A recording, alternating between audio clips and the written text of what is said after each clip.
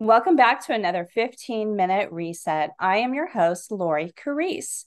And today we have a guest with us, Kim Sorrell, author of Love Is. She's an entrepreneur, director of a nonprofit organization, speaker, and best-selling author.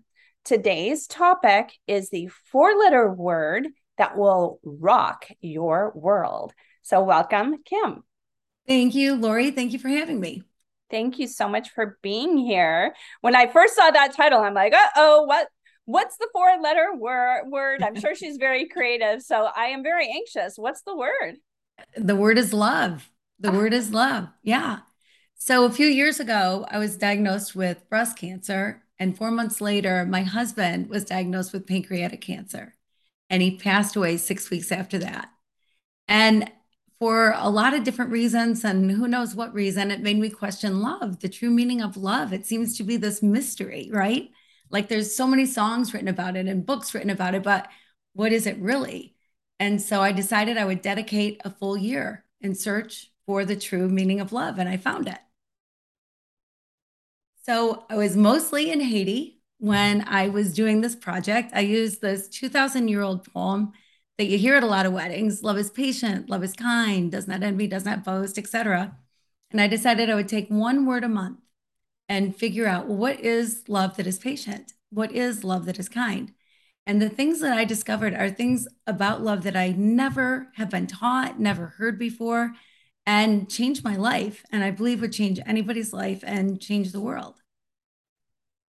So I can tell you about one if you'd like. Absolutely. I'm Okay. still taking it in. I'm very sorry for your loss with Thank your you. husband, and that's just a lot to take in. I really am fascinated and happy that you were able to actually turn a tragedy into a mission of breaking down love. So, yes, absolutely. Please take us on that journey. So yeah, I mean, in my book, Love Is, I talk first, I talk about what I think it is. Like we all know what patience is, right? Your son loses his shoes and you're on the way out the door and he misses the bus. You got to drive him to school. You're not all mad. You're being patient. We know what patience is, but love that is patient, I discovered is way different than that.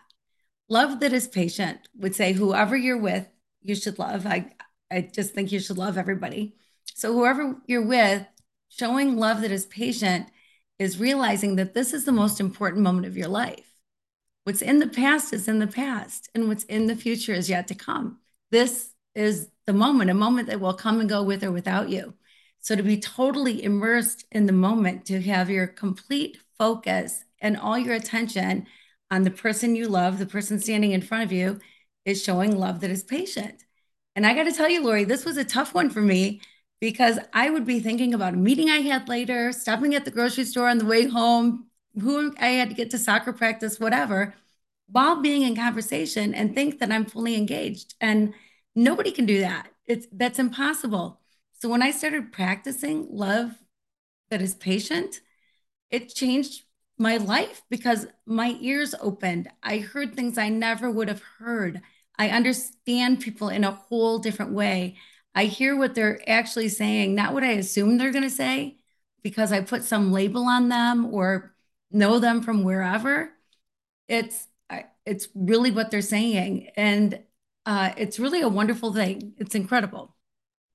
You actually had me feeling a little bit guilty about my children because I am not real patient. I've got two kids that love to fight, and you've got the messy room and you've got this and that. And yes, I've got the distraction of working from home. I'm a 14-year entrepreneur. It's so funny. All of a sudden, they want to be chatty with me when I'm like really concentrating on an email, and um, that patience isn't always there. When you become a parent, you have to become more patient. So I'm definitely more patient than I was before.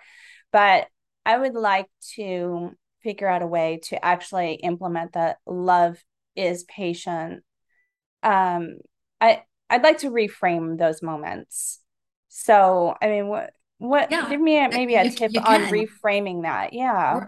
Right, right. So there are times when somebody stops you in the grocery store and you're in a hurry, or you're in the middle of an email and your son comes into the room, right, and wants to talk.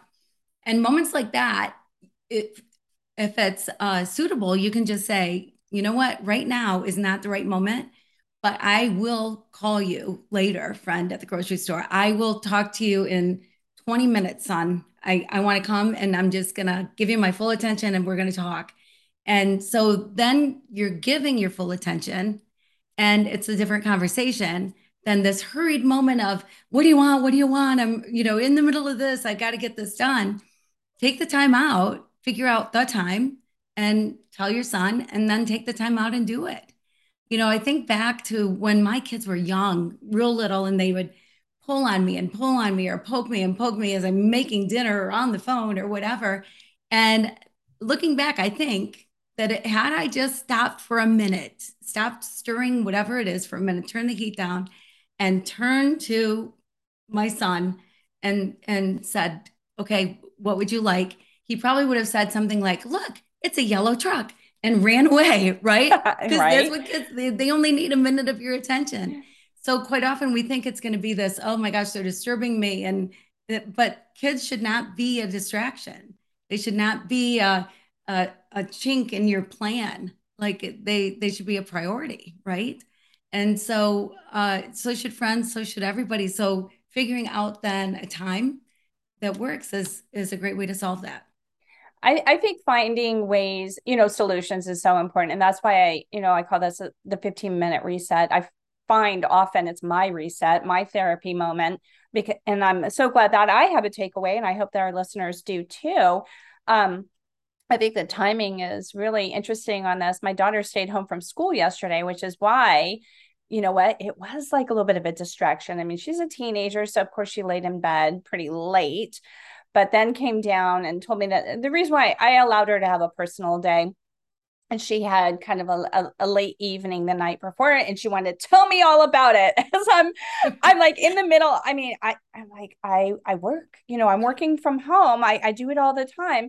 And she wanted to show me this and show me that, show me this. I'm like, you know what, go ahead and sit down on the couch and let me finish this, and I'll come sit down with you and talk to you. But what I should have probably done is, let's schedule our lunch time together.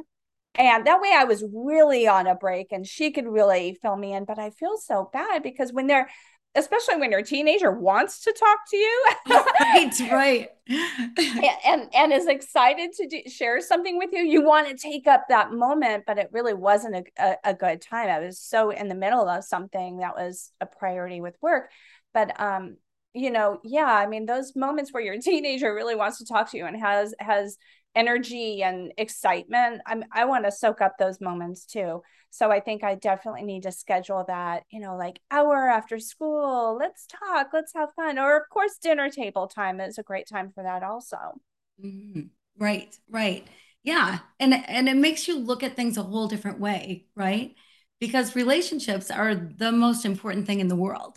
We're gonna that dress that we wore to that fancy thing that we just loved, we're not gonna have that a few years from now. Things come and go so easily and so quickly. And sometimes we notice it and sometimes we don't, but people stay and people are what it's all about. And so loving with love that is patient just changes the atmosphere. It changes, like for me, it changed who I was as a person because now I think people want to talk to me. Before they knew I was distracted. You can tell if someone's distracted or if somebody's really in the moment. And being in the moment just makes it so much more accessible and so much more real, authentic. Do you want to take us on a journey for another area of where you found out the meaning of love? I mean, you talk about, love is patient, love is kind, or how about another discovery that, from your book? Right, right. Well, I tell the stories of what brings me to the discovery. And I was chased by a motorcycle gang. I got lost on a mile-high mountain. I mean, the stories are crazy. And then I finish each chapter with an actionable step. And so one that I was dreading was love keeps no record of wrongs because we might forgive people, but we don't forget what happens to us. So what could that possibly mean? And in that month, I was asked by this group of men from the United States to show them a water project in Haiti. And so we went out to the countryside. There were 8 American men. I brought 2 Haitian friends with me who were both men and myself. And we go out to the countryside. The building's really small, 2 rooms, 4 twin-size beds in each room, 8 American men, 2 Haitian men, me. So the head guy pulls me over. Kim, can I talk to you? Like, sure. And he said, did you see the rooms? I'm thinking there is nothing else to see. Of course I saw the rooms. And then I thought, oh, he's going to think I want my own room. So I'll say, well, that's okay. I'll sleep outside. And he'll say, well, no, if anybody should sleep inside, it should be you. And I'll say, well, I don't care if there's other people in my room. And he'll say, well, good, because there's only so much space. So I said, well, it's okay. I'll sleep outside. And he said, oh, good, good. Because we've got men on this trip that would not want a woman in their room. And the next few nights were harrowing, I have to say. If we had more time, I would tell you the story of what happened the next few nights, but it left me bitter. It left me angry toward these guys. Who did they think they were? I hope my sons wouldn't treat people like this. Why are they doing this? Why don't they know better than this? Why didn't one of the men step up? I was bitter. I caught myself because I know that bitter only hurts me, right? They don't even know I'm mad. They Most of the time that's what happens. You might have anger towards someone they don't even know. It's not affecting their life at all, and it affects you deeply. So bitterness had to go away. And then I went, love keeps no record of wrongs. So what that means is that the story still happened, but the narrative changes, the tone, the mood of the story changes. Instead of these 8 rotten guys that did this horrible thing to me, it's, well, now it's kind of a funny story, and I could literally sleep anywhere in the world and be perfectly comfortable. And that's what love that keeps no record of wrongs does, is it changes the narrative. I love it. I'm very fascinated about your book now. So, definitely, for our podcast, I'm definitely going to include in show notes how to find your book and how to connect with you. For our audio only listeners, tell us how to find you. Sure. Well, I'm literally the only Kim Sorrell in the entire world spelled my way, which not many people can say, right? But there are way too many letters, 2 R's, 2 E's, 2 L's, SORRELLE. KimSorrell.com is my website, but you can get there, loveis.info. If you Google Love Is, likely you will find me. And I'm on all social media, Kim Sorrell. So I'm pretty easy to find. That's wonderful. Thank you so much. I'm definitely going to reset the way I show love with my children with that patience pattern, being a little more patient. So I definitely had a takeaway. And once you started talking about that, I'm like, it's so funny how this just happened yesterday. And I had some of that mom guilt going on, but I just need to definitely set aside maybe a love hour. My kids don't want me hugging and kissing on them anymore, that's for sure. But I can look at just listening as a form of loving them, showing them love. So you have already inspired me. I appreciate it. Thank you so much for being here with me. Thank you so much for having me. I Thank appreciate you. that. Thank you. And this has been another 15-minute reset.